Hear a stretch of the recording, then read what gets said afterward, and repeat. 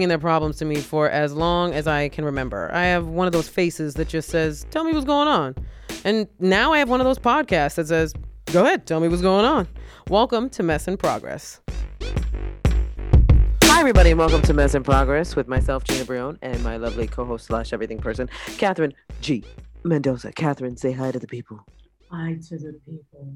Oh, that's are you doing your sultry voice? Hi to the people. Well, why does my sultry voice sound a little bit like baritone, but not sexy? It's very like, hi to the people. Sounds like you're sick, like you got a chest cold. Yeah, well, I mean, I am technically sick. I got my first COVID vaccine, my round one, santo.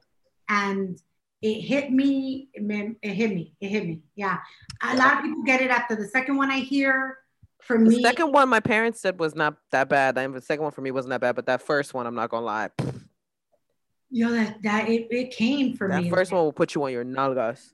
No, it came from me with the two. What is it? Do you know Strick? He's a comic. He does like voiceovers on Instagram. Tony Baker. Tony Baker. Yes, I love his stuff. And he always does with cats. He'll be like, it gave me the skibbity pap. Yeah. It hit you with the skibbity paps. It hit me with skibbity paps. Yeah. So in honor of Tony Baker, the COVID shot, skibbity pap the hell out of me. Skibbity pap, my girl. She was knocked easy. Yeah. Dunzo. Yeah, I feel it. When I got my first shot, I was the same way. Like, I'm normally tired. I exist in a world of tired. I'm never not tired. But this kind of tired was like, I can't keep my damn eyes open. Like, I was like, no amount of coffee will help this. Yes. And you know what's the irony about this? So yesterday after, you warned me, but I don't listen to nobody. You do not. And I still went to the mobile store to get like I needed to update my phone, this whole thing. And I was there and it took 5 hours because my thing wouldn't update. And the gentleman who was helping me literally sees me like kind of like hung over on the you know, like the counter. He's like, are you good? And I was like, I took the COVID shot. And he was like, damn. And I was like, I'm good. And he was like, you glisten. And I was like, I'm a little sweaty. Catherine just told him she's patient zero. I told him, I was joking. I was like, dude, if I turn into a zombie, kill me. Yeah. Kill me if I turn into a zombie, but like snap some pictures first so that everybody knows I was a zombie, because I don't want to die and then they don't know I was zombified. I would turn into a patient, like the first zombie ever at a T-Mobile store. Take a selfie. You'd be the first zombie to ever take a selfie. Like, oh, I gotta document this. Click, brains. Everybody say brains. That was how I felt. Like, I mean, I don't really take a lot of vaccines. I'm not anti-vaccine. I react to vaccines, right? So I did take the flu shot last year, but I hadn't taken it for a few years. And last year, the flu shot did the same thing to me, like knocked my butt out. My immune system is always hanging on a thread. Like, I can't tell you I have a bad one or a good one. I have like, my immune system is like chubby. You know what I mean? Like, its BMI is right over there. Wow. Your immune system is also eligible for the COVID shot based on its BMI. 100%. My immune system cannot run 4 flights of steps like on its own. Your immune system is like Rocky in every fight that he has, where he almost dies, but then somehow at the end still wins the fight, even though he's like half on his deathbed. Yes. Like, yeah. Yes, my immune system is that, like, you know, when people look at somebody and they go, they're not a big person, but they look like they eat. If my immune system was a person, you're that's so stupid. Why are you fat shaming your immune system right now? I'm not. I'm chubby describing. You're chubby describing. I'm chubby supportive. I am pro chubby. I'm pro immune system chubby. You say. Well, I'm glad that you decided to do the podcast today, even though I know you're half dead on the inside. But so are all of us. Yeah. We're all a little dead on the inside, guys. Help. We actually have a guest today, but so I want to, before we bring our guests on, I wanted to jump into all the AGT stuff that I can now kind of talk about, even though I'm America's still. Got Talent. Let them know what it Yes, is. America's Got Talent. I was on America's Got Talent on Tuesday, June 8th. Um, and now I can kind of talk about the experience because it's like very hush hush beforehand. And no, I do not know what's happening now. So it's like everybody's like, well, what's gonna happen next? When are you gonna next be on the show? And I can 100% tell you, I don't know yet. um Everything is very like suspenseful and kind of like everything's kind of all over the place because there's still COVID regulations and there's still like all this stuff that they're trying to figure out in terms of production. But what I can talk about is what the experience was like. Tell us. Tell us. We need to know. Inquiring minds want to know what the experience of America's Got Talent was like. Well, it was 100% nerve-wracking. It's like the biggest thing, even during like the sound check. Like we did the sound check like the night before, and you're standing on the stage and you're looking out at the audience and you're looking out at the judges table, and the judges aren't there, but their little like nameplates are for you to know like who's where. And I was like, oh my God, I'm here. Yeah. Like I'm on this stage. Like it was such an unbelievable feeling because I was like, this is, the only other way I can describe it is the only other time I had that feeling was just before we filmed The Floor is Lava, right? The first rehearsal I did at El Museo del Barrio, I did it when I got there. First of all, I had been listening to Jessie Reyez, Great One, the whole way there. And that song always puts me in my feels. Just about discovering your inner greatness and accepting your inner greatness and everything. And just everything she talks about in that song is amazing. And it always gives me that bad bitch feeling, like where I'm like, ooh, ooh. When Shout I out listen. to Jessie Reyez. We want her to be a fan. I mean, we want her to come on the show one day. Yes, shout out to her because her music, her music, her energy, everything is dope. And so I was listening to Jessie Reyez, Great One, and I just remember being on that stage looking out and being like, this is really happening. Like having that same moment of like, wow, like I did this. You know what's so interesting? Because I'm going to ask you, that's not the first stage you've ever been on, the AGT, right? You have 3 other specials that you've been on stages. I believe, specifically speaking, was more intimate. Yeah, it was a little more intimate. It was still on a pretty big. It was filmed at Levity Live in West Nyack, and it was my first little baby, so that one brings up the feels for different reasons. You know what I mean? Right, but we're talking now stadium level. Yeah. I mean, not stadium, auditorium. Yes, auditorium like. And that's where I understand why The Floor is Lava is equivalent in that sense. But it's different. I love that about like your persona and who you are as a human being, that like, and to anybody who doesn't know Gina, if you haven't already gotten like the gist, humble is just who she will always be. And so to me, I'm like, the girl has had her other specials, but she still walks in there like a 17-year-old comic. You know what I mean? It was like, this is the first time. And I know it's gratefulness when you were looking at that audience and all of that. 100%. That's what it is. It's just, but that's also a learned behavior because I never really before in my career started taking the time to appreciate the moment and to be in that moment and to let myself have that moment of being proud of myself for the work that I did to get me there. And I think I had that moment standing on that stage, just looking out there and being like, this is like epic. And I think part of the fearlessness that comes into a lot of stand-up comedy is that we don't think about the epicness of the moment that we're dealing with. We look at it all as work. So when I'm shooting a special, it's work. But when I watch the special, now it's a moment for me. I get that. I think I get that. The best creatives understand that to any level, right? Like my biggest projects that I would be whatever my new equivalent to this, in the moment of directing them or producing them, sometimes I even look back and I go, damn, did I actually enjoy that moment? Did I fully enjoy it? Did I taste everything? Because I was so focused on it needs to work, it needs to do. Yes. And then later you get to enjoy it. I would ask you this. because you have the floor is lava, because you have all these other things.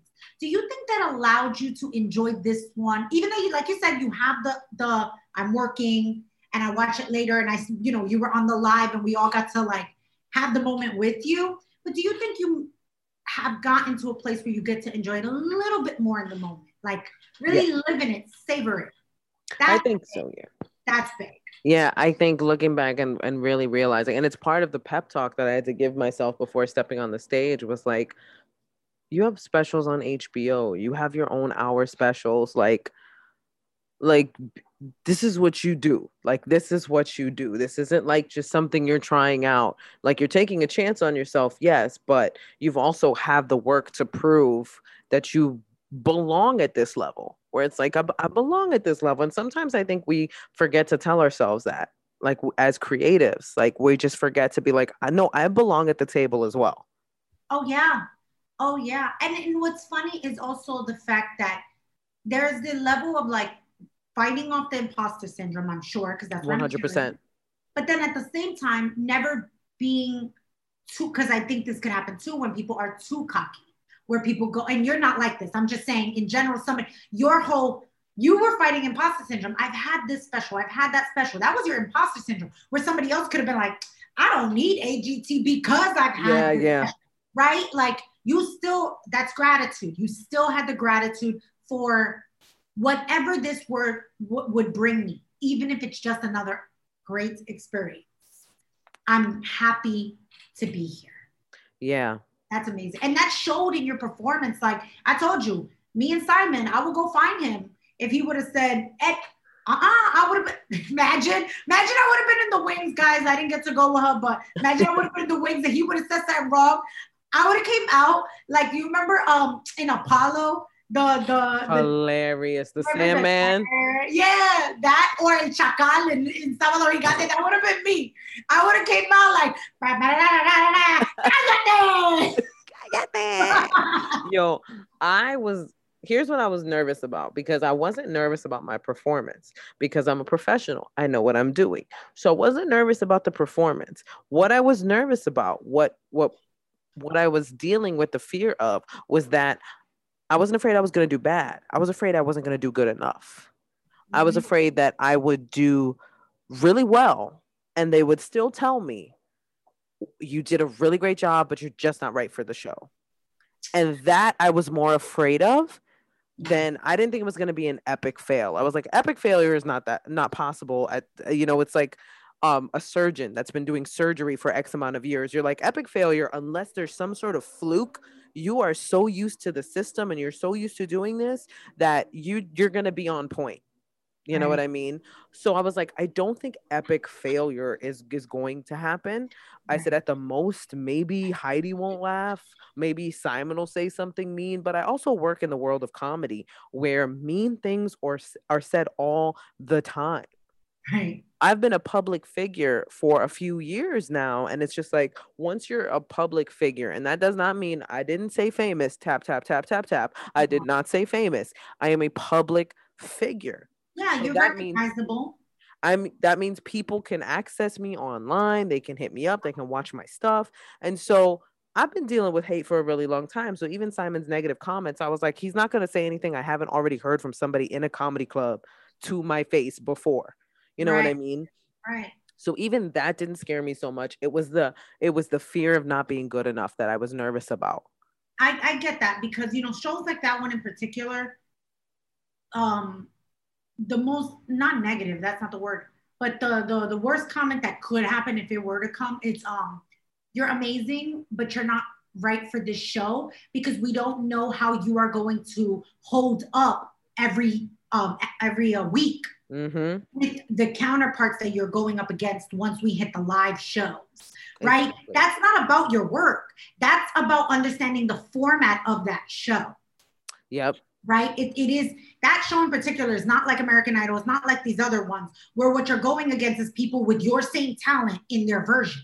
You're going up against all different types of talents and skills. So that's why I understand that it's not, and I would even implore you to realize I hear you say not good enough. That's not even the wording that I think you're trying to say. I think you're trying to say, not the right fit. Yes. That's what you were worried, that you would Yes. hear, you're amazing, but you're not the right fit. Yep. And that's normal. That's normal. That's trauma Right? from my single life. No, yeah. I mean, all types of, like, even work life, when people say Yeah. you're qualified or you're just But I not still the right want the fit. job, bro. But I still think I could bring something to it. So that's why watching it, like, because here's the thing, I may know you and we may be as close as we are. That doesn't change fan. Yeah. You know, it also doesn't change the fact that I know your sets. Like, I know, but I've seen everything pretty much. I also, like, love, though, when I see you work sets and change things and flip things around. So when I see your new transitions, I'm like, oh, I see what Here's how much Katherine pays attention to what I do on stage. We were at a show one time. I remember you're gonna remember this show. We were at a show in the Bronx. And I got off stage and she said to me, "How come you worded that joke differently than when you normally do it on stage?" And I was like, "Oh, because I honestly was afraid they might not know what I was talking about." Right. Like, I looked at the crowd and I was like, I don't know if they're going to understand what I'm talking about if I don't use the proper verbiage. Yes. And that's not an insult to them. It's about where their interests lie, what's important to them, and the vernacular they use to communicate. And I was like, if I'm aware enough to know, because we were in, like, my neighborhood, essentially, like the part of the Bronx that I grew up in. And I was like, oh, this don't mean none of these people. Like, I know the struggles they're dealing with. I know the problems they're dealing with. But it was so funny because I was like, damn, Katherine really caught me just changing a word or two here or there. Yeah. And I was like, damn, she really does pay attention. And the reason is because you've taught me so much, like, just watching you, right? You've taught me so much about vocabulary and the nuance of understanding your audience. Yeah. And catering to that audience, crowd work, what that looks like and what that means. Me, myself, is not a comic, but I believe that I understand comedy. One thing that has helped me in conversations and networking and stuff like that, where it's like, I guess some people do that naturally. Other people don't do it at all. And then some people know how to put it in their craft, and you do it so well. And I also love how, like, when I was watching it, one thing I thought of was some of those jokes they're tried and true. They've been with you for a while, but you still tell it the same way that I feel like I receive it. I've heard it so many times. Why do I laugh? Because every single time you're still enjoying the moment I believe you first found the joke, or the joke found you. Yes. When you first heard that joke, you laughed at it, you say, yo, that's good, I'm gonna write it down. Every time you tell it, you say it as if I just found this joke. So to me, that's what makes me laugh about the performance, because I'm like, she still finds it funny. Which is why when people ask me stuff, like, people are like, oh, why do you think a comic has never won AGT? And I'm gonna tell you something that an executive told me, a brilliant executive. Shout out to my homegirl Maureen. Just a brilliant executive. She had told me, she said, the reason why a comedian will probably never win America's Got Talent, and this is the thought I'm trying to prove wrong, everybody, so you better vote for your girl, is because a skilled comedian makes it look effortless. We make it look like it is absolutely just me walking on stage, having a conversation with you, and then walking off stage. Which, when you're up against acrobats and singers and dog trainers and dancers, magicians, all these people who legitimately look and are physically exerting themselves more,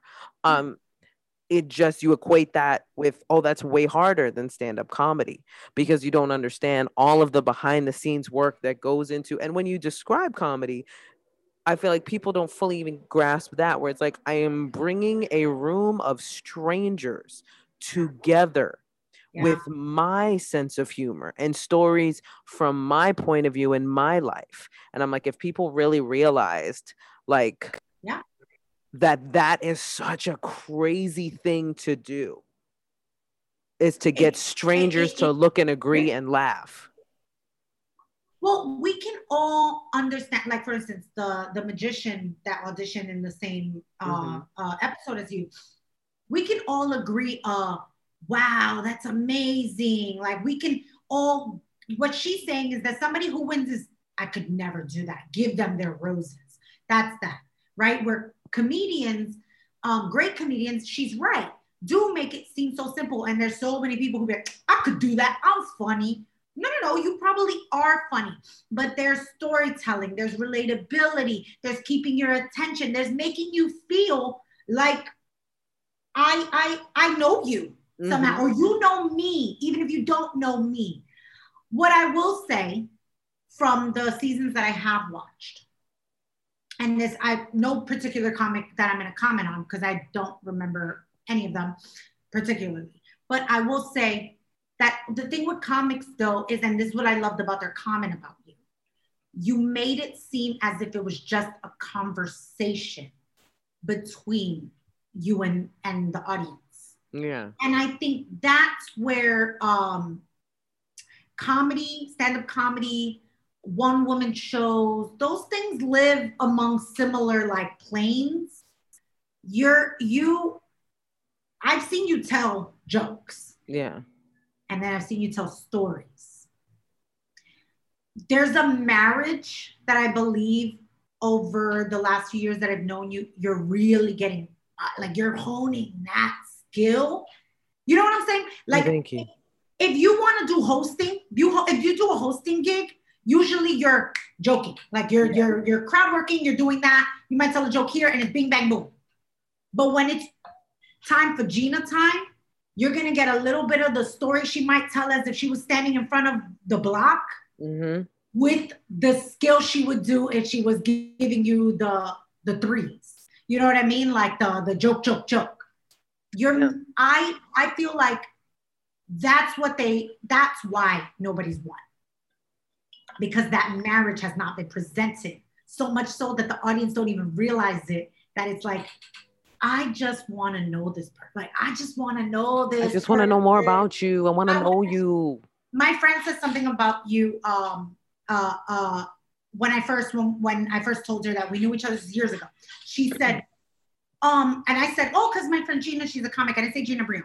I said Gina. She goes, Gina Brion? And I go, yeah. She was like, oh my God, yo, my sisters and me saw her special. This is specifically speaking. Oh.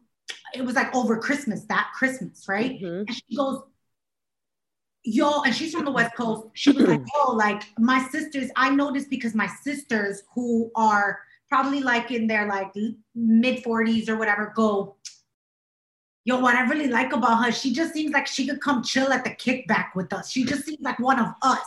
That's the thing. Yeah. That's where it's like, they're Mexican American. Your comedy, yes, you may speak about being Puerto Rican or blah, blah, blah, but your human aspect of it connects. And once you got them, if anything, it's like, they don't even see what's coming. Like, does that make sense? So that's where, I'm never gonna lie, I cried because I know you, but I also, it was like, that skill that you're talking about, you deserve that platform mostly because I think people have this idea of what one comic should look like, and you're almost changing that in itself, you know? So it's exciting. America's Gina's talent. America Gina's talent. Damn. Name change. AGT. Yeah, no, but I told you. It was amazing. And clearly Simon wants to be my boo. He was so excited when he said, because I'm her boo. I've always wanted to be a boo. Like, that's the part that got me. Where he was like, I always wanted to be a boo. And I'm like, well, here's your shot. I already talked to my husband. I was like, look, you gonna be my main boo. Simon will be my side boo. Like, we just keep it like that. Like, it's I'm doing this for the family. I'm doing this for the culture. I'm doing this for us. For us. Just let me live. Family. It's for the family. So my husband's my ride or die, because he was like, I feel it. In white boy speak, he didn't say I feel it. He's imagine he was like, I feel it though. I feel it. One of these days, yo. One of these days, give it. I'm gonna give y'all 10 years of marriage, and he could come up and be like, "Yo, I feel it, my man. I feel it." My guy. Before my husband started going, my guy. You know what? I'm gonna give him respect for that. I'll be like, "You earned that. I feel it." You earned it. You earned it. You earned it. You had anything to do with the intro video, but the video. Oh, I mean, they took a lot of footage of like, me and just, everything. And I didn't know what was going to make it where. I was like, okay, well, I don't really know where any of this is going to live. But when I saw the finished product, blubbering. I know. She hasn't even started. When I started blubbering was when they showed my son. I'm not even gonna lie to you. I was on a live. I was on an Instagram live, and I just immediately, when I saw my son and the pictures of my son, I was like, I couldn't help it. Like it just, because even motherhood's one of those things where I was like, I haven't really like sat in it and been like, I'm a mom now. I just said I didn't realize I was a mom until now. I know everybody to comment on that. I'm like, interesting. She wakes up every day with this child. Every day with that child. It's just another job until I see him on TV, and then I'm like, oh my God, yes, I'm actually a mom. And that's my baby. Our guest just got here. Oh, okay. Our guest is here. Okay, let me do a quick introduction before we let our guests in. Okay, our guest is Executive Director of the National Association of Latino Independent Producers, also known as NALIP. So let's bring our lovely guest, Ben Lopez, on. Bam, bam, bam. We need like intro music. Ladies and gentlemen, Ben Lopez. We have no special effects yet. No, guys, we need that. We're gonna get an iPad one day and have all our little sound effects. We're working on this, and he's connecting. So that's what we're stalling right now. We're stalling because he's connecting. And yes, although I wake up every day with my son right there in his crib, it wasn't until I saw him on TV that I was like, oh my God, yes, I'm a mom. It still feels very surreal. Like, oh my God, that's every day of my life now. Yes, is with that child.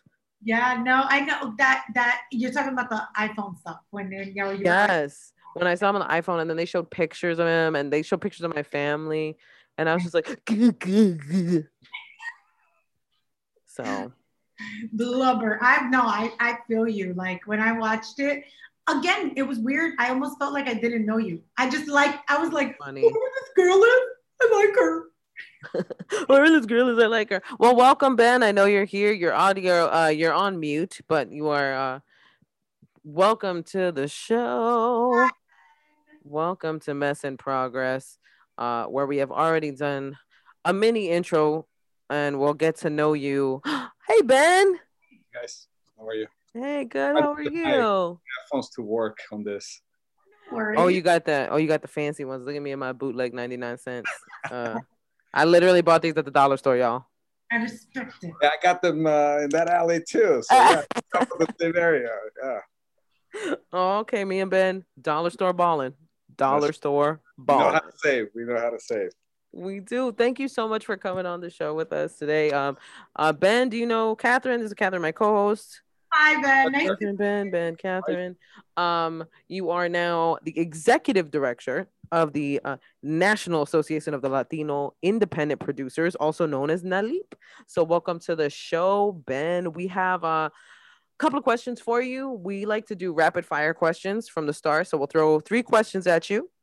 You give us some answers, and then we'll lean into some of the other stuff.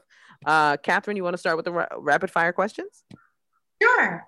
Okay. So the first one is, where are you from? The second one is, what is your zodiac sign? And the third one, if you could choose one final meal, what would it be?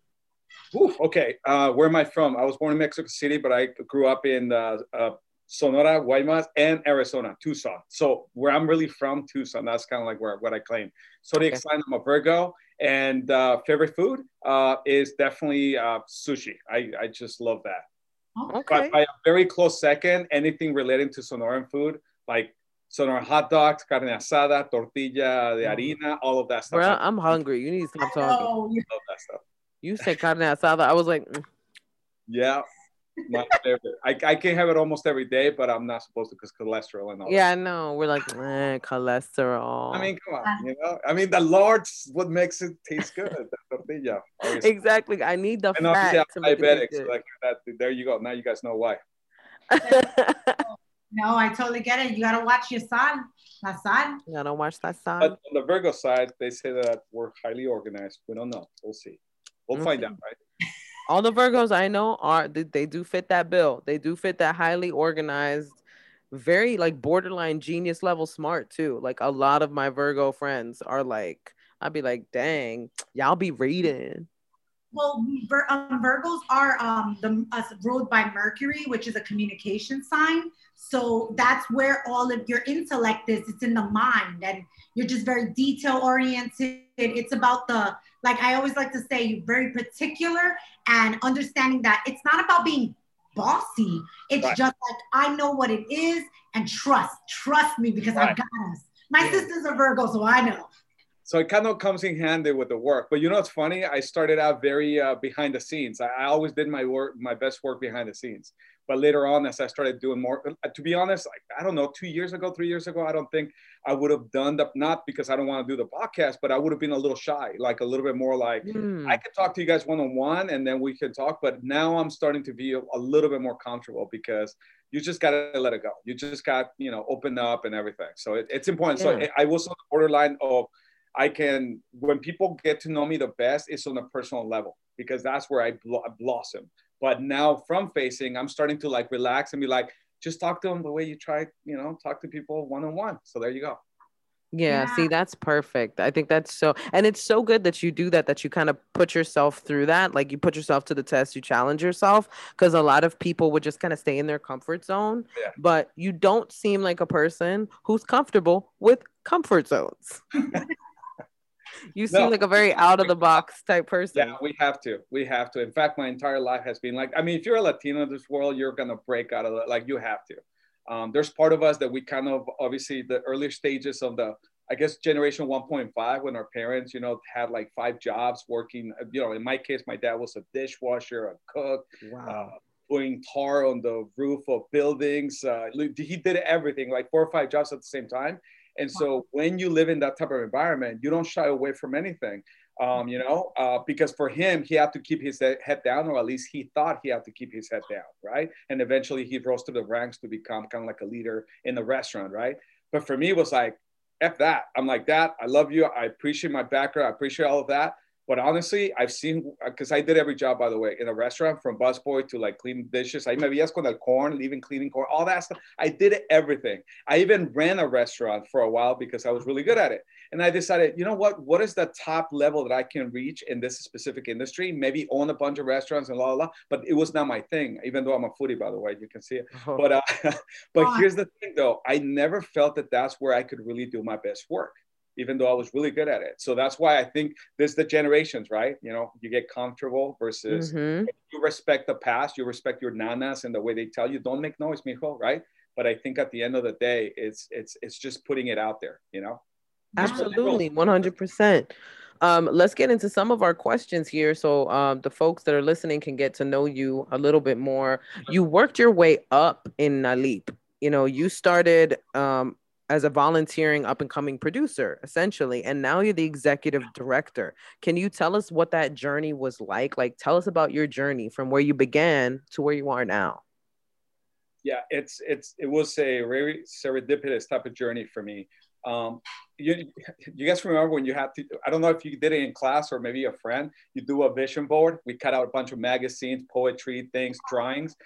I still have mine, by the way. I still have mine, and I think I'm 16 years old in that thing with a red hoodie sweater, and I'm in like the center of that picture. I'm in the Niños Héroes monument in Mexico City, kind of representing, For me, it was the intersection of the past, present, and future. And part of that vision board was to look at how do you disrupt, right? But I didn't know how. So my first way of thinking that I could achieve leadership and try to help my community was through politics. Of all things, you guys are probably wondering, what? I thought you went to film school and all of that. I started with political science, and as a young kid, I was an activist. You know, I mean, in a weird way, I'm still an activist if you think about it, because I'm doing advocacy, right? But I started out being part of a. You guys probably have had a few machistas here, but I started with Mecha back in the day. I was leading all those groups. I created a curriculum so kids could actually learn about their history and culture. And even as a 16-year-old, I ran programs like that I would get people to stay in school, so they could stay in school and be inspired by their past. So then very quickly through that period, I led kind of like what do you want to call it? Like a moonlighting as a rapper. You wouldn't believe this. Rapper, doing hip hop in Spanish, doing music videos. I was skating. I was doing all this crazy stuff at night. So during the day, I may be like a little bit, you know, ready for politics, but at night, I would wild out with music and artistry and all of that. And so for me, I was leading this weird double life. And on one, I thought, there's really no career path for this thing, right? For the cultural expression and media and all of that, because I was in a very small backyard of Tucson, Arizona. I didn't have a lot of mentors. And on the other side, I felt, okay, what is it that I could do in Washington, D.C. or move, and maybe what, you know, where am I going to go? So just to kind of like give you that moment that changed my life was when I became volunteer at NALIP. They landed in my backyard in Tucson, Arizona. They set up a Latino Producers Academy, and he made it easier for me to like, you know what, I'm gonna go check it out. I'm gonna see what they got going there. And I got to meet like the who's who of not only the producers, the directors, the writers, but I also got to meet the ones that were coming up, like like Benjamin Daniel Lobato, aka Ben Lobato, who's the co-showrunner of Queen of the South. But this is 20 years ago, 18 years ago, if you want to say. So that second event that changed my life was I decided it was kind of like my Oprah year of saying yes. Let's just say yes to anything, to everything that I thought it was right. So the second event was the Telluride Film Festival, which not a lot of people know about it. Don't worry about it. Even if you try to look it up, you might find a website. They don't have a social media account because they don't need to. They're one of the top film festivals in the world that hardly anybody knows about, FY. So I volunteered for that and I became part of the press desk. Between those twin experiences, it changed my life. And that's where I knew this is how we can transform. This is where I can do my best work. So I got into it as a producer, and eventually I volunteered for anything that NALIP wanted to do. They were like, hey, Ben, we have a Latino meeting market. I'm like, how does it work? It's 500 meetings. Back then it was 300 meetings between content buyers, content sellers. And how does it work? In 48 hours, you got to speed date and bring all these people together. And how long does it take to set up? About 6 months ahead of it. You got to read applications and evaluate. I'm like, I'm in. I want to learn about the business. During that time, I was already producing content. So for me, being around, I just wanted to breathe the air that other people were breathing in that. I wanted to be a fly on the wall. So if there was an opportunity to come to LA, I would take it. And then suddenly, I don't know, in a very short period, I started getting opportunities such as, Ben, do you want to go to Japan and shoot the latest technology show, blah, blah, blah. And you can be an ENG, like electronic news gathering type of crew. And you can do it all, one person producing crew. And I'm like, sign me up. So I learned how to work cameras, edit, all of that. So pretty much anything during that period, I would take on. Ben, do you want to go and produce a movie shooting in the middle of Texas and they're behind schedule, they're in trouble, they're over budget? Do you think you can save that movie? Because I acquired those skill set very quickly. And I'm like, sign me up. I'll go there like a mercenary, land like, Arnold in that movie Predator with my mercenaries, and we would save that movie. So over time, NALIP, I guess they like my work and they kept asking me back. They're like, Ben, why don't you come back and run now the Producers Academy? Now I want you to run this other program. And I basically kept saying yes to the moment they were like, hey, it's 2014. We think you should be the projects director, we think you're the right person for this opportunity. So I signed up, and less than 2 years later, they asked me, look, there's an opportunity at the executive director level. Do you think you can take that on? And by this point, I was already, producing multiple things. I was very much about to go into maybe on the private sector very quickly. And I had to make a choice. I had to make a choice whether I wanted to work on my own projects or lead this organization into where it needed to go. So I said yes, and obviously the rest is history. And I decided to, basically, my one condition was, do I have an opportunity to innovate? And the answer was yes. So I signed up. And obviously, you guys know the rest. Yeah. Wow. That's amazing. Cause like, it's so interesting listening to you talk about that journey and how you just told us a little while ago about your father, right? When you talk about the 1.5, similar in the sense of like when you said your year of yes, it's the same thing. You got to make it happen no matter what. That you guys have in common. You made it happen no matter what. The difference is when you said that you were told put your head down. For you, it was I'm not going to put my head down, but I am going to do my best, but then ask for what I deserve when the time comes, right? Speaking up, but not speaking up just frivolously because it's going, you see what I can do, you see what I bring, you see what I offer, and trust that I will offer more. So it's like he took what they did and then like built on it. Yeah.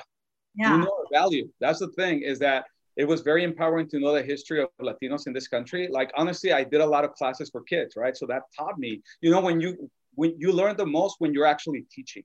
Yep. And when you're listening to younger generations, kind of like keeping you on your toes. So imagine my job was to talk to, this is because I did a lot of volunteer work, trying to talk to kids all over.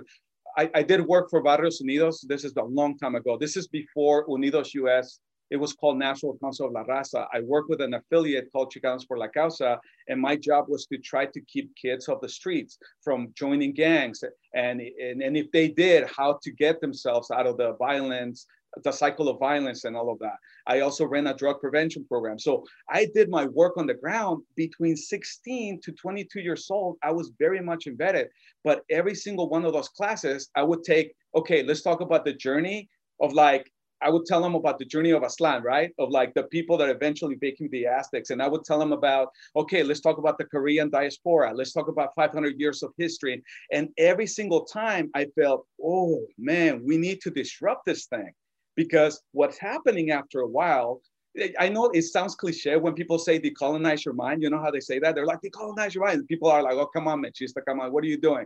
All these activists. But I'm like, believe me, after a while, you start reading other texts. Obviously, I was reading both Cervantes, but I was also reading Shakespeare, but also was reading Sandra Cisneros and Octavio Paz. Like I was reading all of that. And then I went all the way deep into my roots. So to be honest, that's what really made the difference for me.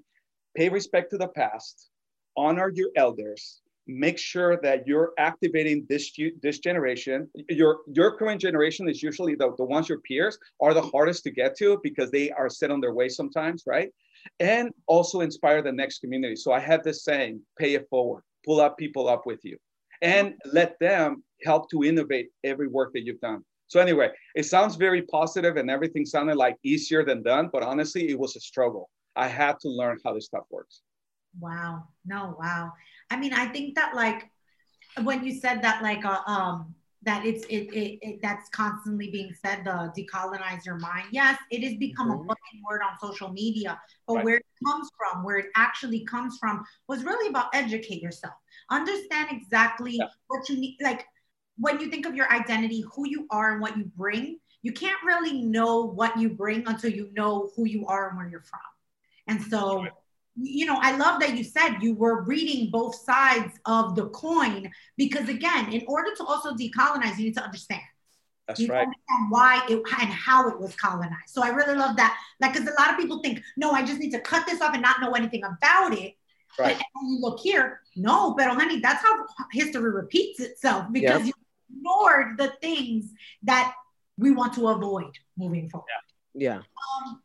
Well, you know, keeping on theme with NALIP, one thing that we know was like that has been launched recently was the Latinx Gold Open. Right. And more about that. And I feel like a lot of people don't actually understand what the initiative was supposed to be bringing forth. So can you like tell us a little bit more, our audience a little bit more about that? I know that it started, one of the releases was the premiere of In the Heights. And how that was being pushed forward. So yeah, like how did that idea come about? What is that within the organization? Yeah, I think a beautiful thing about being a student of history and culture is that it allows you to really listen and take in information and look at the base case studies. By the way, you know, I guess being true to being a Virgo, part of me, I love data, right? So I wanted to know, how do you truly affect change utilizing innovative approaches? And I know it sounds like you said, there's anecdotal stuff that's appealing to you and it resonates with people. But I'm the type of student of history and all of that I want to see how things can actually make a difference. So I looked at, for example, what's called the concept of forewalling. This is when independent filmmakers actually purchase movie theaters to try to do their own independent runs at exhibition, right? We also studied going all the way to Pam Peebles, which in the Black cinema and space, he was doing exploitation cinema and he was very successful at it. So we studied a lot of Black filmmakers and their history.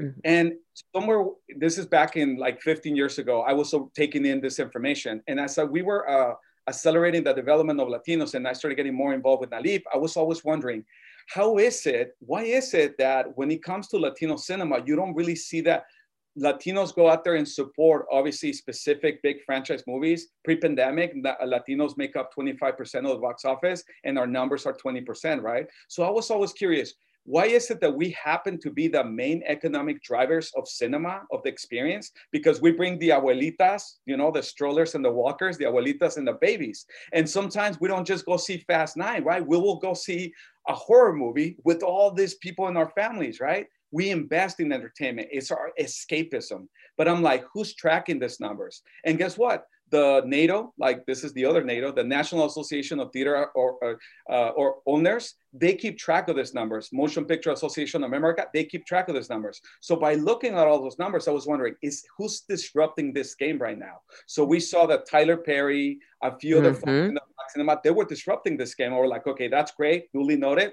Let's keep learning. And then we saw this amazing organization, Gold House, basically comprised of the top 100 Asian Americans here domestically, and now they're taking this global, by the way. They created a specific campaign of all things modeled on the Black model, right? They modeled theirs. What if we actually intentionally affect the data numbers on the box office by, instead of buying one ticket at a time, we buy entire theaters, blocks of theaters and screens all over the country, specifically in New York and LA. And what if we actually give away the tickets to entertainment journalists, press, influencers, people that can move the needle forward? And that word of mouth is a little bit more like on steroids. So I saw that model many years ago and I felt like, how is it that this organization, by the way, en lugar de ser envidioso, I was actually complimentary. I was like, I want to learn from this organization. I felt I need to collaborate with them. So I put them on my hit list. I'm like, I'm going to get closer and closer to collaborating with this org because I don't want to reinvent the wheel. I want to join what they're doing and amplify it for Latinos. So I felt that between Blacks, Asians, and Latinos, we comprise the majority of the box office, to be honest. And I felt if we join forces with this group and we launch, they had the Gold Open, and we decided to join forces and call it the Latinx Gold Open, where we come together as communities to do the exact same thing, but now doing it as all the squads coming together, the Avengers, whatever you want to call it, the Dream Team, the All-Stars. And that's exactly what we're doing. So just in case people are, you know, in the podcast, they're wondering, what do you mean? Well, remember, most people do fundraising this way, right? They focus on like a tamale sale mentality or a car wash. They do one ticket at a time. This disrupts it by saying, no, we're doing theater screenings at a time. And we're committing to pledging hundreds of screens so this movie has legs. So this is not Latinos and Asians and Blacks flexing our muscles economically, buying out theaters to turn this type of titles that need to be seen into hits. So there you go. I hope that explains what Latinx Gold Open is. Totally. Explains it perfectly. Yeah. I think what's amazing is also, you know, unfortunately, COVID has made it very difficult for people to want to go back into theaters, understandably, of course, right? And this creates that like safe space because I do know some people who had bought out their own theaters, who had promoted it and basically gave opportunities for people to go for the first time to a theater in a year and experience this. And it's funny, I've seen that particular film a few times, but I realized like I saw it in the theater, and then I came back home and watched it on HBO Max, right? Now, mind you, hopefully you will watch it more than one time if whatever film it is has both platforms, and give the stream as well, give that an extra number. But I love that because even economically, there are people who are in economic hard times, right? So to see people who have the ability and the graciousness to buy out a theater and join up. Right. Go. I just want y'all to see it. Like, it's kind of like having a family member who goes, Mira, I'm gonna rent a house. We're gonna throw in a little event, and I just, it's for y'all. It's for the family. Y'all could come. That's what I love about it. It felt very interpersonal, very like. It feels very community centered. And because it feels community centered, you have like droves of people that want to flock to something like this because it's almost like, I think from a community standpoint, I think people are like, oh my God, finally, we get like a break. We get a break and we get to go and enjoy this, especially for such an epic project like this. And so I think it's really something that's such a great bonding moment for people in that given community. And it's such a wonderful, wonderful way to get people to come out and support. Since you're right, I think Katherine nailed it. Like, so many people fell on hard times that even the thought of doing anything as if they had expendable income is just a daunting idea. But with something like this, it gives them such like excitement and just that little glimmer of hope of like, okay. And then with the hope that's in the movie, you just kind of see so much more of that and just pushed through the different projects that you support, as well as an event like this. So I think it's phenomenal. We hit about 100 theaters, by the way, at least. And right now we're on our way to doing 115 plus. So we're still doing it, even though it's focused on opening weekend. This movie is going to have legs over time, specifically in the Heights. And we're going to be focusing on other movies coming out. But you know what we wanted to do is just to have the proof of concept and understand the data, because we're learning so much about how people behave when they go see movies and the way they influence by word of mouth. It could be viral, or it's still kind of like old school. Like, if you talk about the movie, then people want to know about it, and then it spreads. So anyway, we're still doing it. I think my staff just told me that we might be cracking about 115 theaters. We're going to be publishing regular updates on social media. And again, it's not just for this movie, even though it's obviously In the Heights has been a super priority for us. And again, we're focusing on I know it's cultural changing and everything, but for us, it's the business proposition. We need that data. Yes. By the way, if you guys ever pitch a movie, because you probably have, or a TV show, they're going to ask you about your comps. Most producers are always like, what do you mean? What do you mean comps? In emerging filmmakers, they don't understand those numbers. They're like, comps, what do you mean? Mm-hmm. It's data comparative of what the type of media that you're pitching. What have they earned before? And the issue with the chicken or the egg with Latino content was that, what's your comps? It's like, shit, I don't really have any. I'm having to lean on comps that from other communities. Like, mine's like Stand By Me meets Boys in the Hood, maybe. And that's like the closest, right? And so you need comps where you can say, well, it's kind of like On My Blog meets blah, blah, blah. And then you have comparative numbers on streaming and also the box office. So that's another reason why we're doing it, because to make it easier for more Latinos to say, this movie opened up this number and la, la, la. And let's say, Katherine, I'm sure that you got a musical in you. If you want to do something similar, you'll understand what it's like for you. How did you know? You wear it. It's right on your face, your desire to sing. It just says, she likes Ellen Menken. Exactly. So it makes it easier for everybody else to work on that success. I love the word disruptor. Yes. Right? Like, I love that word because listen, disruptor could sound like no, who wants to disrupt? Like, ellos están conversando problemas. Like, it could come off like that, but it's not. Right. You're just saying, let's just shake the table a little bit, shift it a little bit. Yeah. What I love about what you mean by comps is, to an extent, I come from digital. It's what's the sell of what you're actually bringing to the table. 100%. For where I have come from, it was the numbers was the sell, whether it was the followers, whether it was how many views, how many shares, stuff like that. What I love about that is that you're not sitting back and going, let's hope people go see this. You're saying, no, we're going to take it by the reins, and we know people will go see this, and we know that people will see this when they feel that sense of incentiveness. They understand that, like, nah, this is for you. And so meaning like this, the Latinx Gold Open, this is for you. Yes. This has a much bigger purpose so that it opens a door. And I don't think when you say it's inspired by the Black community, they have so much that they've done within themselves, and there's a model to follow.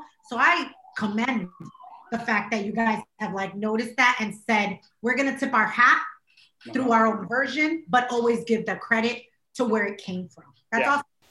We're standing on the shoulder of giants, and we honor that. We honor that because somebody had to do that. I mean, that's the same reason why we always have to honor those folks and give them the credit, because it's going to inspire other communities. Like, for example, it's going to get really specific. Like, let's say that you never know if that young kid growing up in Miami, LGBTQ plus, with a specific story to tell, they're hoping, am I ever going to see my story on that big screen, on the little screen, on streaming?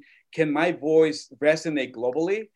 And I'm going to give you the short answer. Yes. It's just a question to demystify the process for them. And that's why NALIP functions this way. Our job mostly is to demystify it and make it easier for the next generation to do its job. So we don't want to just have like one Robert Rodriguez here, an America Ferrara there, a Gina Torres over here. We want to make it so obvious, so compelling, and the cascading effect. So the Gold Open, sometimes I describe it like a dynamite stick that's like boom, and then the avalanche is coming.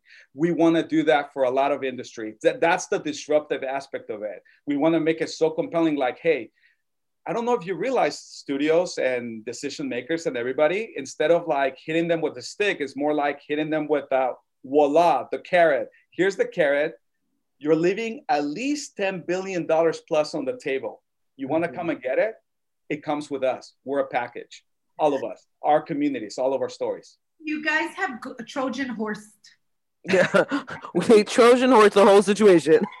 You got to. I mean, come on, Latinos. And that's the other thing about Latinos. We got to hold the door open too, right? Yes. There is not one specific person that if they succeed, we all succeed. No, it's a collective. So when I hear of Stephen Canals, Tanya Saracho, Gloria Calderon Kelly, people like that are getting their deals on like pot deals, producers overall deals, I'm thinking we're going to need like 30, 40 of Stephen Canals instead, because in order to really make a difference. And the other part that a lot of people are not paying attention on the TV side is not the deal, but the size of the deal. Like, for example, you can tell when they put it on the finger, the size of the rock, right?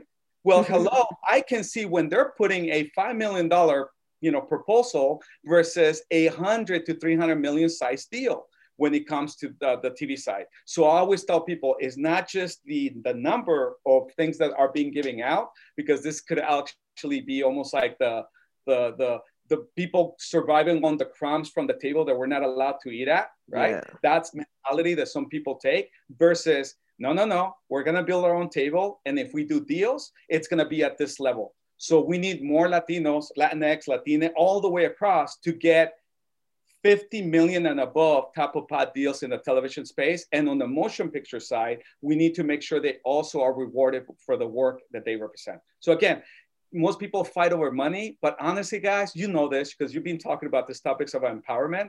The money is there. The resources are there. It's just a question of allocation of that and investment. 100%. I love your statement about the table, because a friend and I were talking about the fact that I don't want to be on anybody else's table. I want to be on a separate table right next to it. That table to be so popping that they're sitting there going, yo, happening over there. And it's like, pull up a chair. But remember, this is our table. This is our table. Welcome. Grab an empanada or a pastel or whatever we got at the table. Don't forget, we just had a pandemic. Lávate la mano. It's that. I feel like the idea when people say build your own table, I'm like, but once the table is built, how you want that table to be seen? Or you want that table to feel like what family does. You ever go to somebody's family party, like a kickback or a carne asada or something like that? You don't know, one person, but the minute you walk in, they're like, welcome. That feeling is what I feel like that table should be.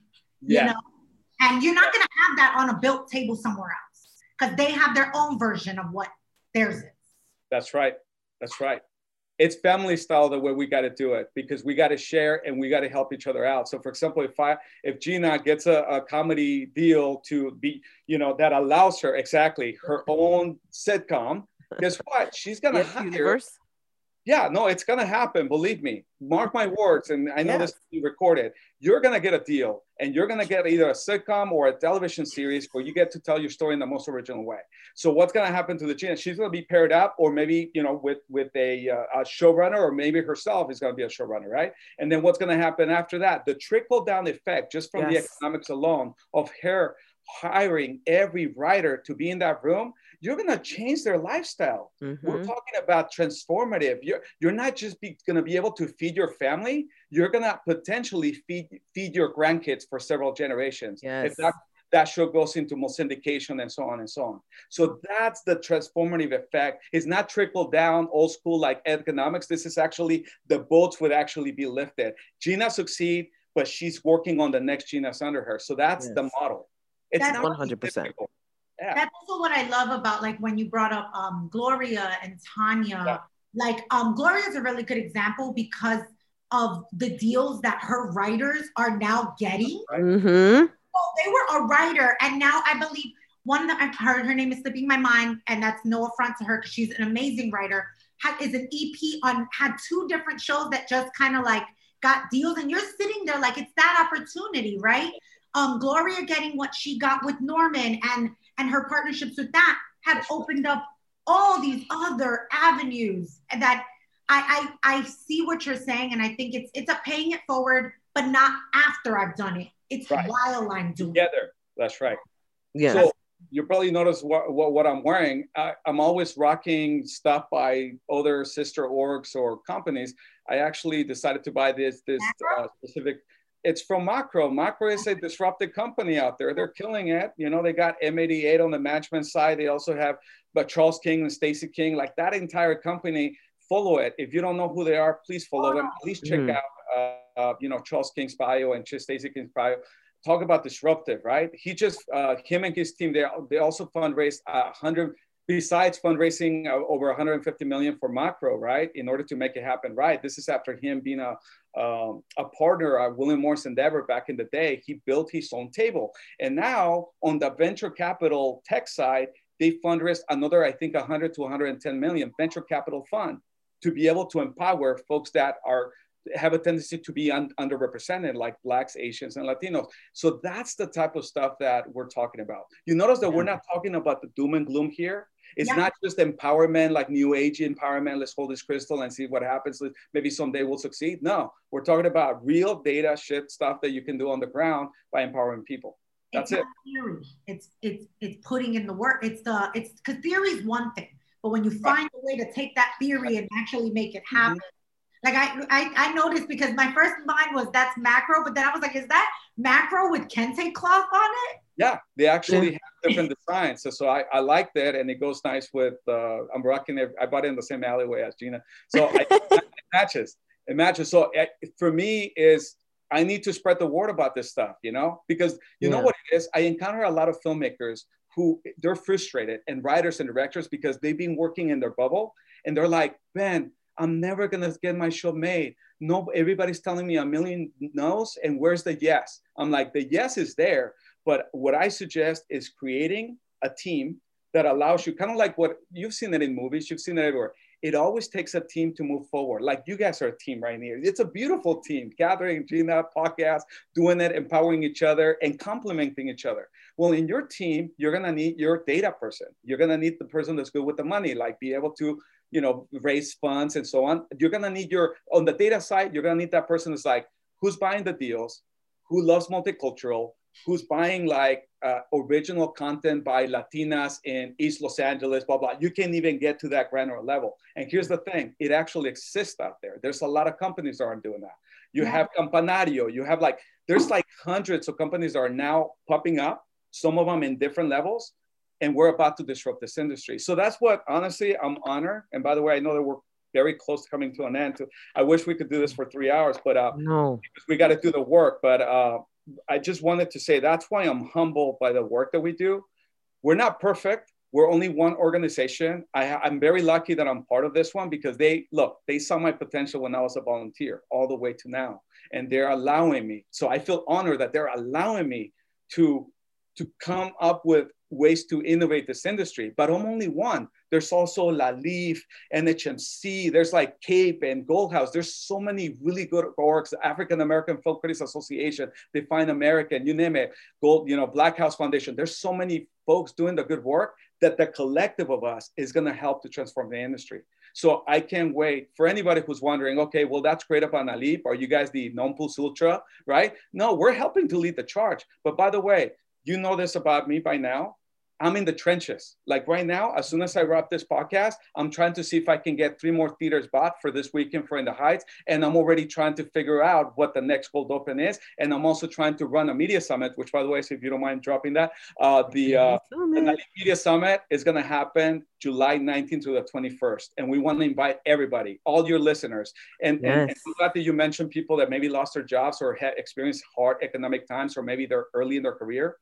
I want to provide hundreds of scholarships for folks to attend the summit if they can afford it. So what does that mean? I'm saying it here on this podcast, but I'm also spreading the word. If there's people that can't afford it, they can apply for a scholarship or an economic waiver. We want you guys at our summit because we're a big tent. That's awesome. I actually I was blessed to participate in the summit the last time it came around, and I had a blast. It was informative. It was wonderful, and I had such a good time. We do this segment. It's called TikTok of the Day. So we kind of wanted to bring you in for this, and then we'll get all your contact information after and tell people where they can, find you and where to find info on NALIP. But Katherine, I know I usually let Katherine prepare the TikTok of the day. So, Katherine, what do you got for us today? So I have a question first to start with. Do you have a paper and pen with you? Yeah, I can go. Okay. Amazing. I have one. I always have one by me because jokes come at all times. So this is just a really fun TikTok that we found where this girl talks about the ways to get to know one another. And I think it's about finding common ground with people. So we just kind of felt like you could do this in any situation where you're meeting somebody, you're getting to know someone. So it's 3 questions. Are you ready? Yeah. Okay. So write down, and we're going to do it with you. Write down your favorite color. Favorite color. Okay. And then 3 words to describe that color. I love all of colors equally. Yeah, see, I'm thinking about favorite color and I'm like, I have 2. Okay, so the next one, write down your favorite animal and 3 words to describe that animal. And then the last one is write down a form of water, like your favorite form of water. Okay, so my favorite body of water or type of water? Form. So it could be ocean, rain, any form of water, like from the tap. Okay. And 3 words to describe that water. That's okay. Does it count if I love to look at the ocean, but I don't want to go near it? Sure, whatever your favorite is. Okay, because I love to look at it, but things live in the ocean. I don't chill in the ocean. And 3 words for that one. That's a little hard for me. I don't know about you guys. The words, I'm literally just trying to let my mind just think of whatever 3 descriptions I can come up with, because I tend to overthink. So I'm trying to get into the habit of just letting my creative brain flow and just be like, all right, whatever 3 words pop into my feelings. All right, and that's it. So whenever we're ready, are we ready? Okay. I'll start, and then we'll go to Ben, and then to you, Katherine. Yes. So favorite color? Blue. Pink. Green. And how do we describe those? For me, calm, beautiful, and sleepy. Okay. Happiness, liveliness, and positivity. Oh, green is earthy, grounded, and mother. Mm. So your favorite color is how you see yourself. Oh, wow. Okay. I'm sleepy. Okay, so now the second one, animal, favorite animal. Ratas, aka ferrets, aka hurones. That's mine. Dragon. Mine is a penguin. I like that. But I think it's funny how she said ratas. I know she means ferrets, but my brain was like a New York City rata. Yeah.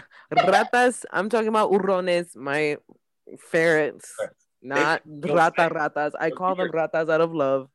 They're fun, but fearsome. Yep. Yes. What are the words for that? The words for my ratas: jumpy, funny, and foodies. That's right. Dragon, majestic, powerful, wisdom. Ooh. Mine, penguin, wobbly, cute, and huggable. Mm. And so color is how you see. How others see you. So color. Wait, color or animal? Sorry, guys. Animal is how others see you. Oh, they see me as jumpy. Damn. I'm wobbly. You're huggable. I'm huggable. And yours, I love that it's dragon. It's majestic. Majestic. You know what? But first impression, I feel like when I heard majestic, I think of like you know how like I have highlighter? Yeah. And that's what I'm seeing like right here with the fresh shade for majestic. You. So, very majestic. You're very glowy. Got the J-Lo glow. And then you have the whole Quetzalcoatl version of it, which has feathers, which is even more. Yeah. So then the third one. Body of water. I said oceans, even though I don't really mess with the ocean. I won't get in, but it's pretty to look at. Rain for me. Rain? Mine is really weird. I said condensation, like, you know, like on a body. Yeah. Wow. Okay. Now the 3 words. 3 words for me: vast, overpowering, and intimidating. Mm. For me, I described it in the States. I just called it monsoon because I love that powerful monsoon. Like it just hits you. And then the drizzle, there's the steadiness, or also sand aspect of it. And then, of course, the clouds. I know it's water, but it's in a gaseous form. And it's just there. And it's beautiful. And anyway, I'm just in love with water and with rain. It's beautiful. Okay, well, for mine, I said singular source, which I guess is 2 words. I cheated. Chilled, and that led into refreshing. Okay. And that is how you see love. Vast, overpowering, and I'm going to call my therapist. Steady, powerful, and pretty. I'm going to call my therapist right now, and I'm going to be like, I just want you to know this game told me everything you already told me. Yeah. I could have just played this game. I think that's an amazing. Well, the reason why we picked this with you because we've never played an actual game, I believe, with a guest. No, I like it. I felt like the way you get to know someone is asking them these type of things, but then not telling them what it means until after. That's right. Mm-hmm. There's something in there, right? Like. Whether you take something from this or not, hopefully the color, the animal, and the body of water has made you go, I didn't think I saw myself like that, but I did. And it makes you want to get to know the person even more, especially in this case. I do, especially for both of you, Gina and Catherine. I want to get to know more. We'll have to have you back on the show. Tell everybody where they can find info on NALIP and anything else you'd like to plug or tell the people about. Definitely. Thank you for that. Thank you for that opportunity. Well, NALIP stands for the National Association of Latino Independent Producers. The best way to check us out is every social media platform has nalip.org or nalip_org. Our website is www.nalip.org. Our biggest event that's coming up, I know the theater buyouts was huge. Our media summit, which we like to call it the largest and most prestigious gathering of Latinos in media, happens July 19th through the 21st. This year is going to remain virtual because we're still trying to figure out, what's going to happen in California, right? But it's starting to look good. So there might be some hybrid components. So it's July 19th through the 21st. And if people want to learn more, visit the website. Regarding the scholarships, again, we want to make it very easy for people to attend. If you're someone who can afford the ticket, awesome. Pay for the ticket because it does help to keep our doors open and the lights on at the organization and for us to continue to support filmmakers, writers, producers, and directors. And now we're obviously venturing a lot more into incubators. We're about to announce a couple of things that I might as well plug in because it's important. We received a support for women of color to be able to do calling card shorts. And that was announced earlier in the year. we're in the middle of actually interviews right now of all these amazing women of color that have applied with projects. That's going to be their calling card. We're going to help to produce it with them. And then we're going to help them every step of the way. So more news on that coming up soon. We do have a newsletter. So if you want to keep up with our, what we're doing and you want to receive regular updates, every week we send out a newsletter. You can sign up on our website. And then lastly, we're about to announce a major incubator too that's related to the Producers Pipeline Incubator, because what we saw in our data was that we're producing a lot of folks who are the sellers, but we need folks who are the buyers, the decision makers. So we're about to launch a major incubator with at least 2 studios and the Motion Picture Association, and it's going to focus on the decision makers. How do we get that pipeline for those folks that are going to be running stuff very soon? So thank you so much for allowing me to say that about this organization. Of course. Thank you so much for joining us. Thank you for everything. And I guarantee you guys, the Media Summit is something you want to take part in 100%. Like I said, I had the pleasure of doing it when it was last coming around. And I attended actually, I believe I got the scholarship because last year was a very hard year. That is so cool to know. Wanted to, and I enjoy. Here's the funny thing: like it was my introduction to the summit, right? I was really appreciative that it was online because we're in New York City, so that felt accessible. Number 2, that I was like, I want to support, but no tenía dinero, so getting that, I felt so much more appreciative, and then it felt like every different one that I attended, I'm like, yo, just being given this opportunity, that's amazing. So I would encourage people. Yes, let everybody else know. We want to get the next Katherine. And by the way, if you need another sculpture, everybody, we want to help everybody. Yeah. Thank you. Trust me, it's a wonderful, wonderful event. So if you can't, go get information. It's not just about Latino, because I want to make sure people are wondering, is it just for Latinos? Guys, we're a Big Tent.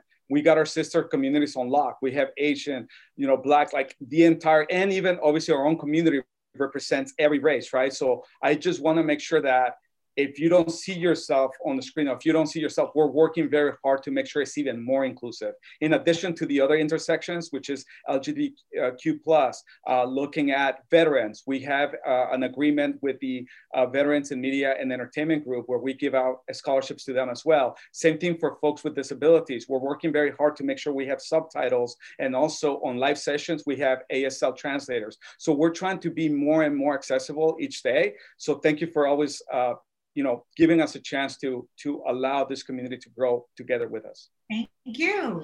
Fantastic. Thank you, Gina. Thank you, Katherine. Ben, thank you so much for joining us today. We appreciate you coming on the show. Right. I'm sure we'll see each other again and hopefully have another chance to invite you back. Yes. Let's have coffee or a drink. Let's figure it out. Absolutely. I can't wait. Thanks for joining us, Ben. Have a great afternoon. You too. Take care.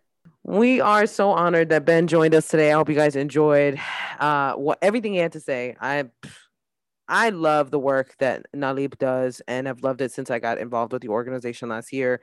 So definitely check out the Media Summit. Check out all of their programs because they really are trying to open doors and create change. So definitely check that out. We are at our Dear Gina for the show. Let's get into this. Dear Gina, what do you do with pictures of a side piece once the situationship is done? Bam, bam, bam. Do you delete and act like it never existed? Or keep the memories? By the way, I archived all my images of my ex-husband and I for our child as their memories. But had I not had the baby, I would not have kept any of it. Huh? Hold up. Wait a second. Wait, hold on. Question. Yeah, like I have so many questions right now. Before I answer the question, wait, so you was the side chick of your ex-husband? Like, whose pictures are you keeping?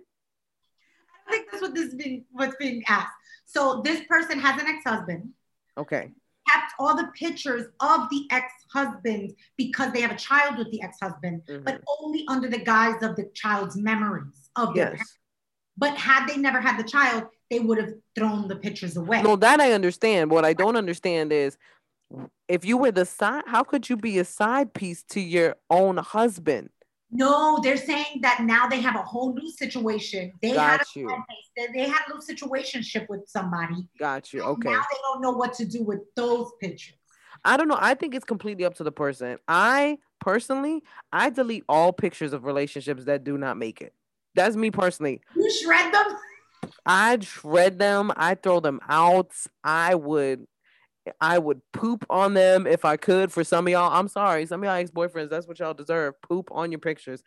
I do not keep pictures of exes. I'm so sorry. I do not. I don't care how cuddled up we are. I don't care how cute I look in the photo. I don't care how good the memory is. I've thrown out whole albums. I purge.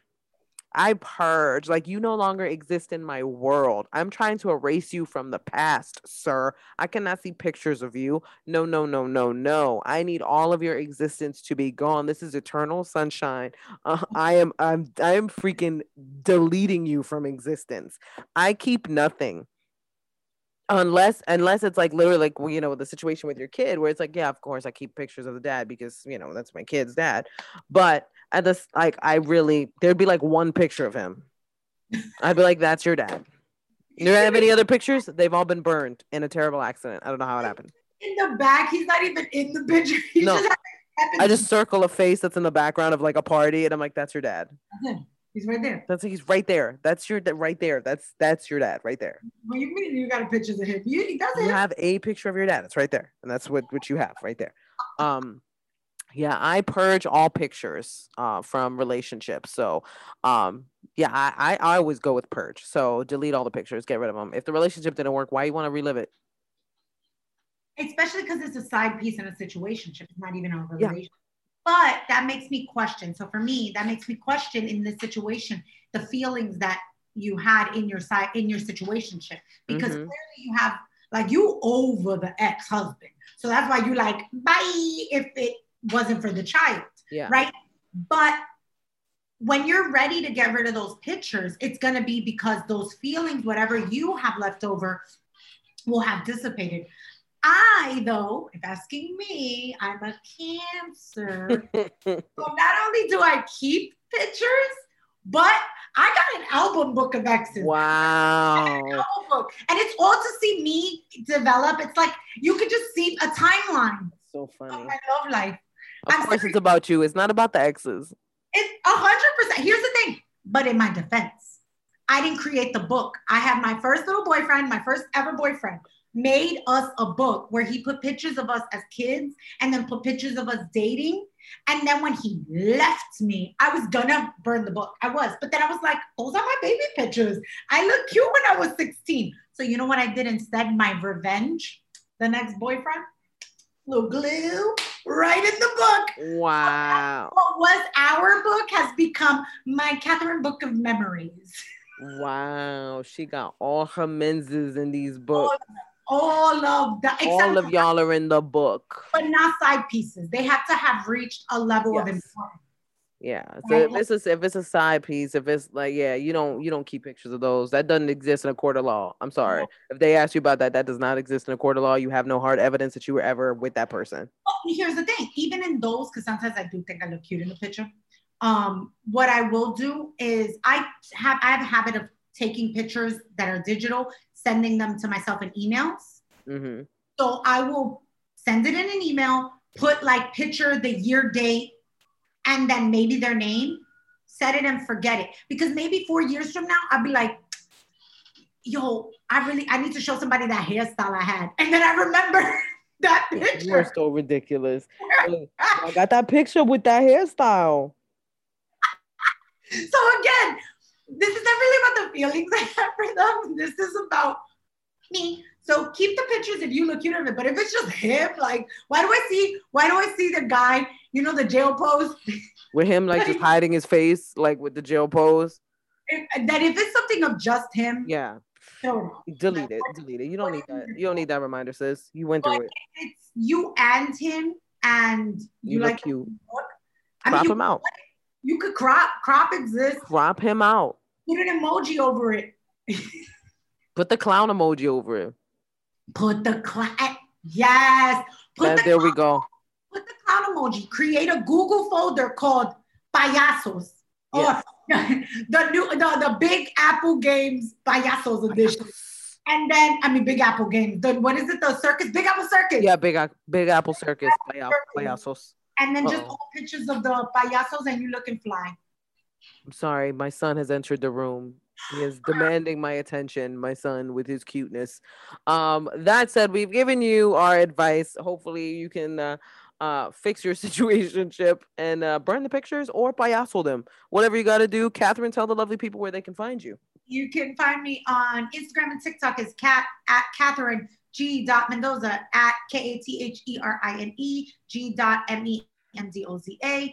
And on Twitter, it is at Kathy Grace 24 at KATHIEGRACE24.